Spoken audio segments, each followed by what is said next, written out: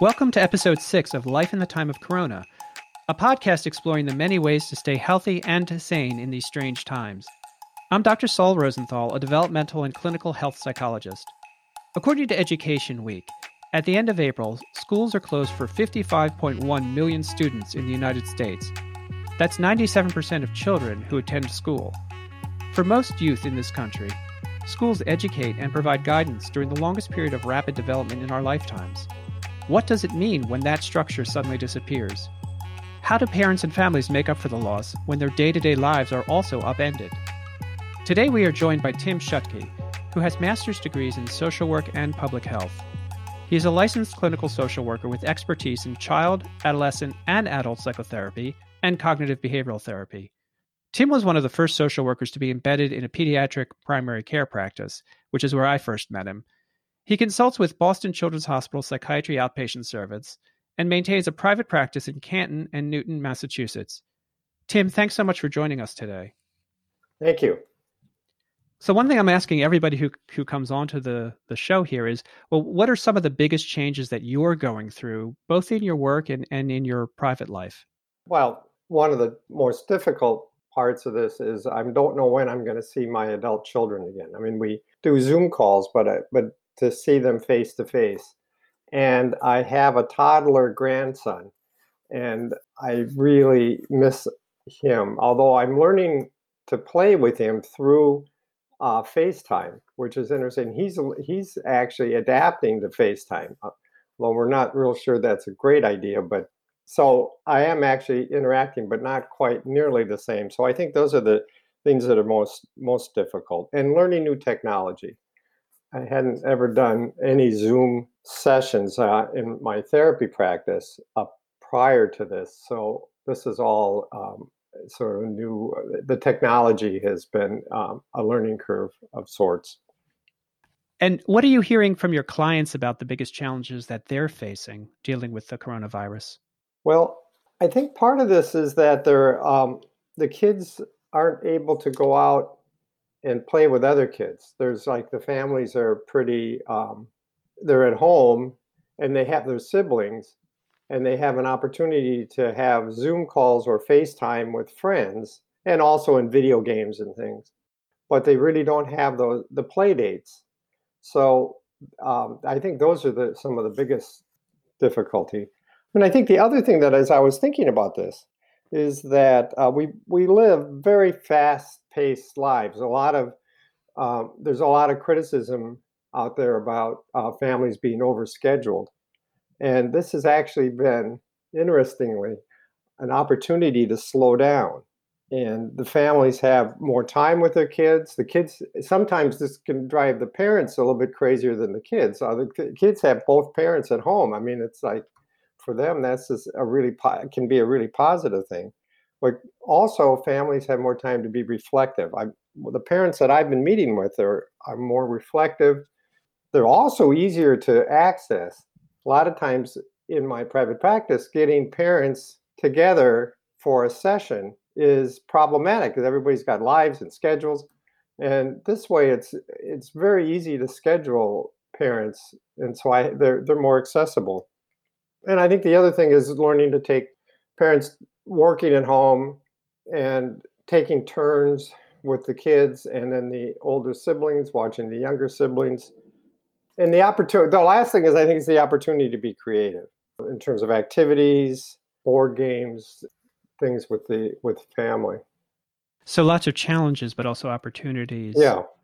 Now some kids are homeschooled typically, but mostly kids are going to school outside of the home. Right. Could you talk just a little bit about what the importance of school for kids at that age might be? Yeah, I think that one of the things is that this is occurring in the spring. So there's been a big chunk of the school year that's already occurred, which I think has been very helpful. And I think kids do learn differently through technology rather than in the classroom, and they don't have their peers in the classroom. So I think that's another one of the challenges. And the other part is that young adults are saying that they're not retaining as much from the lessons and from the homework. Although I honestly think that whatever is happening now you can pick up and catch up very easily, because the truth is this isn't that long a period of time in the larger educational year. So you think the kids will kind of catch up, assuming schools open in the fall Yeah. This year? You talked about the social issues for these kids and how technology is allowing for some social interactions, but that one of the big issues is lack of play dates, lack of that face-to-face, and also how that peer interaction might help in school. Could you talk a little bit more about the importance of that social interaction for kids of the sort of 6 to 12 years of age? One of the things that children at this age process information through play. So their ability to play with others, it's just the opportunities aren't there. So that play, particularly for the younger kids, is important in any kind of learning, any kind of development. For the older kids, it may not be as much play as more sort of one-to-one or one-to-many social interactions. Is sort of that give and take that is different, I think, with the technology, with FaceTime or with Zoom. It seems like you lose a lot of the body language. We were talking about this a little bit before we started recording, just how body language is really important in any kind of this interaction. So it seems like you're saying that's true with kids of this age. Even learning, it's important to do that. Yeah. What are some of the unique issues for the school-age children, given the restrictions that we're all experiencing? Well, one is that the parents have are taking a larger role in their children's education. It's not exactly homeschooling, but they're definitely taking a much larger role. The other part is that experts say that you have about a 20-minute attention span, tops. And so for younger kids, that's even shorter. And I think part of this is having shorter periods of learning and then making sure that there are breaks that are sort of built into this. One of the things that has happened in my private practice is I have a much more difficult time with younger children, school-age children, especially the younger grades, on Zoom. They just, we can draw a little, but you really can't do play therapy. The other part is that their attention span is a lot shorter. Often what happens is that I will spend about 10 minutes tops with a child, and then they're off somewhere, and I end up with parents in consultation. So we do a lot of parenting work, which is very helpful, but the kids are sort of all over the place. And the parents, every session, the parents are saying, well, hopefully we'll be able to do this in the office at some time. And it's funny. I've noticed the same issue with my kids that I work with, and I've heard that from other child therapists, that when we're doing these sessions online through Zoom, particularly for kids, although I also find this with adults, it seems like for many people, not everybody, but for many people, those sessions feel a lot shorter. They end up being shorter, almost as if the attention span is even shorter with this technology than it is face-to-face. Yes, it is. And it's also in a different context because you're not in the milieu. And the thing about young school-age kids is the predictability. I was going to comment on that, in fact, in terms of the family as well. But being able to anticipate, this is where I'm going to be learning. I'm in the classroom, there's the teacher, and how all of that really has meaning for children and their ability to be able to learn and to, just acquire knowledge.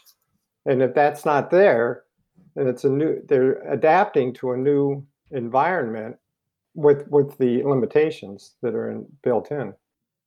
So predictability is really important for these kids, and there's obviously a lot less of it. Right. Do you have any advice for parents to maybe help increase the predictability for the kids? Yeah, I was thinking about that. As I think that one of the things for parents It's important to continue the daily routines that are familiar to the children. Being consistent, especially in routines and in discipline, and just continuing the consistency and the routine that the kids know, and giving them the ability to be able to anticipate and to plan ahead. I think having some kind of weekly schedule, using a whiteboard or something like that, where the family can put on what's happening during the week, what are the school times, what are the activities, what are the chores, what kind of household responsibilities does everybody have, so that kids then can anticipate what's going to be happening next, because there's just so much beyond the house that is really unpredictable. I also think the other piece is, and it's probably pretty obvious, is to really keep the news down or completely off. If there's a way not to have access to the news, that can be really helpful, I think, to all of us, but especially to kids. And also thinking about creatively, like board games, singing, dancing, family activities. There's a lot of creative possibilities here for the families. I think the other thing is for parents to understand that the children really do process information through their play. So their play may be different and their emotions may change. What they will be doing is acting out their emotions and feelings through their play. So their play may very well be different from the way it was before. So they're using play as a way to process Mhm. those emotions, to understand what's going on. Their emotions may be different and they may have some meltdowns because of this. And so for parents to understand that there are going to be some changes because of this. So some of your advice for parents seems to be to try to maintain that consistency or even build up more predictability and consistency, to watch for the different ways that children may be expressing their emotions. Also to use this time as an opportunity for creativity and for reflection. Are there other ways that parents can be helping out their school-age children right now? Particularly given that the parents themselves are now juggling multiple roles and all of Right. these changes. Well, I think being honest, being aware of where their kids, how the kids are feeling and what they're thinking, and also being as honest as possible about what's going to happen now. If a parent doesn't know, and they probably don't know, what the next step is or when this is going to end, or is being open and transparent with children around that, and also being reassuring at the same time, is that basically their parents' job is to keep their children safe, and letting their children know what they are doing to provide for that safety, which is all of the things that we're doing with the pandemic, quite frankly, but also just reassuring children in that context, which will also help, I think, reduce anxiety. So trying to maintain some sense of normalcy, even if we don't know what's going on, or at least, if not normalcy, at least the sense that things will be better. Things are okay, everyone's safe, and they will be getting better. We've mentioned a couple of times the role that technology is now playing in education and in socializing. Do you have anything to say about screen time? It's sort of an interesting topic. I work with a lot of people who overuse technology, but at this point, everyone is using technology more for school, it's for work, it's for socializing. Do you have any thoughts about screen time for kids of this age, sort of that 6 to 12-year-old? I think that we can kind of throw out some of the American Academy of Pediatrics. You set out certain guidelines, but all of that is pre-pandemic. So the amount of time that children spend on the screen time is definitely going to go up, and I think part of that depends on what it is that they're doing on the screen. Although one of the things that I've and the kids that I've been working with, they're one of the contacts that they have is through games, and their friends are all on the games, and so they're able to interact. And so it's hard to say, well, you can't play Fortnite. Well, it's a little hard, I mean, this is how, or mind, what is it, Minecraft. Minecraft, thank you, which under ordinary circumstances drive parents crazy, but this is how they're connecting with their friends. This is a blip. It doesn't feel like it, but really is a blip in all of our lives. And so if there's more screen time right now, we'll work it out later, I think, my thinking is. When we're in the middle of it, we don't realize it, but it is useful to realize that this is just a moment in time. One of the things that I was thinking about when I was anticipating coming in and talking today is the Chinese have two characters for the word crisis. One is danger and the other is opportunity. And I think it's important to think about that in the context of where we are right now, is that there's the danger aspect of the pandemic, and also the opportunity that we have to get to know each other, to slow down our activities, to find new ways of interacting and reflecting on within families. And that has always helped me at times to look at the whole context of this as the Chinese are looking at it. I think that's a really great way to think about it, to think about crisis both as a moment of danger, which it is, a moment of risk, Yeah. and a moment of potential growth, opportunity for change.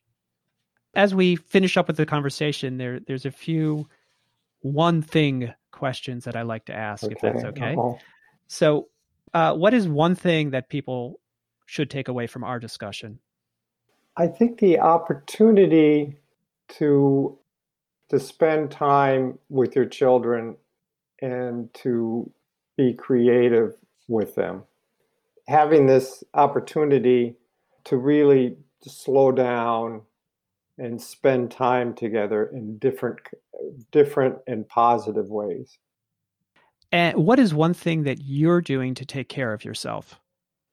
Well, let me give two things. One is, and I think this is true for families too, is that I'm trying to get outside every day. I'm trying to exercise. I run on days that are halfway decent. I try to bike. And the other part is some form of yoga every day, even if it's only 15 minutes, but just trying to get in one of the, there's the millions of yoga classes that are all over the place, but just trying to do some yoga every day. And I found that to be really helpful. And finally, what is one thing that you think this experience, this coronavirus experience, has changed about us forever? Wow. I wonder if the fast-paced life may not be quite as fast. We may find ways of reevaluating how we're building our activities and our schedules in the larger picture after this. Maybe it's changed our thinking. I mean, we in New England are known for our fast-paced life. I mean, you start in the morning, you just go until it's time for bed, and everybody's passing each other. Maybe this is going to be helpful in evaluating that as we move forward and just being a little bit more reflective. Well, that would be both interesting and actually quite nice if we're able to do that. Yeah. So lots of good thoughts and advice for parents of school-age children, and I would say actually any of us. Things like maintaining predictability, maybe using schedules, certainly checking in with your kids, paying attention to how the child is playing, what the child is saying, even their dreams. What are they communicating to you about how they're feeling? But in particular, this time of crisis really is also a time of opportunity to connect with each other differently, to engage in creative activities, and maybe to do more together as a family. Now, I want to thank you all for joining me during Life in the Time of Corona. You can subscribe to the show at iTunes or wherever you get podcasts. Please rate the show and definitely leave comments. Find out more at my website, saulrosenthalphd.com, and follow me on Twitter and Instagram at Dr. Saul Rosenthal. Tim Shutke is a licensed clinical social worker who works with children, adolescents, and adults in a private practice outside of Boston. He was one of the first behavioral health clinicians fully embedded in pediatric primary care service, and he continues to consult with Boston Children's Hospital. Tim, thanks so much for joining us. And thank you for having me on. Absolutely. And thank you, listeners. I look forward to continuing the conversation on life in the time of Corona.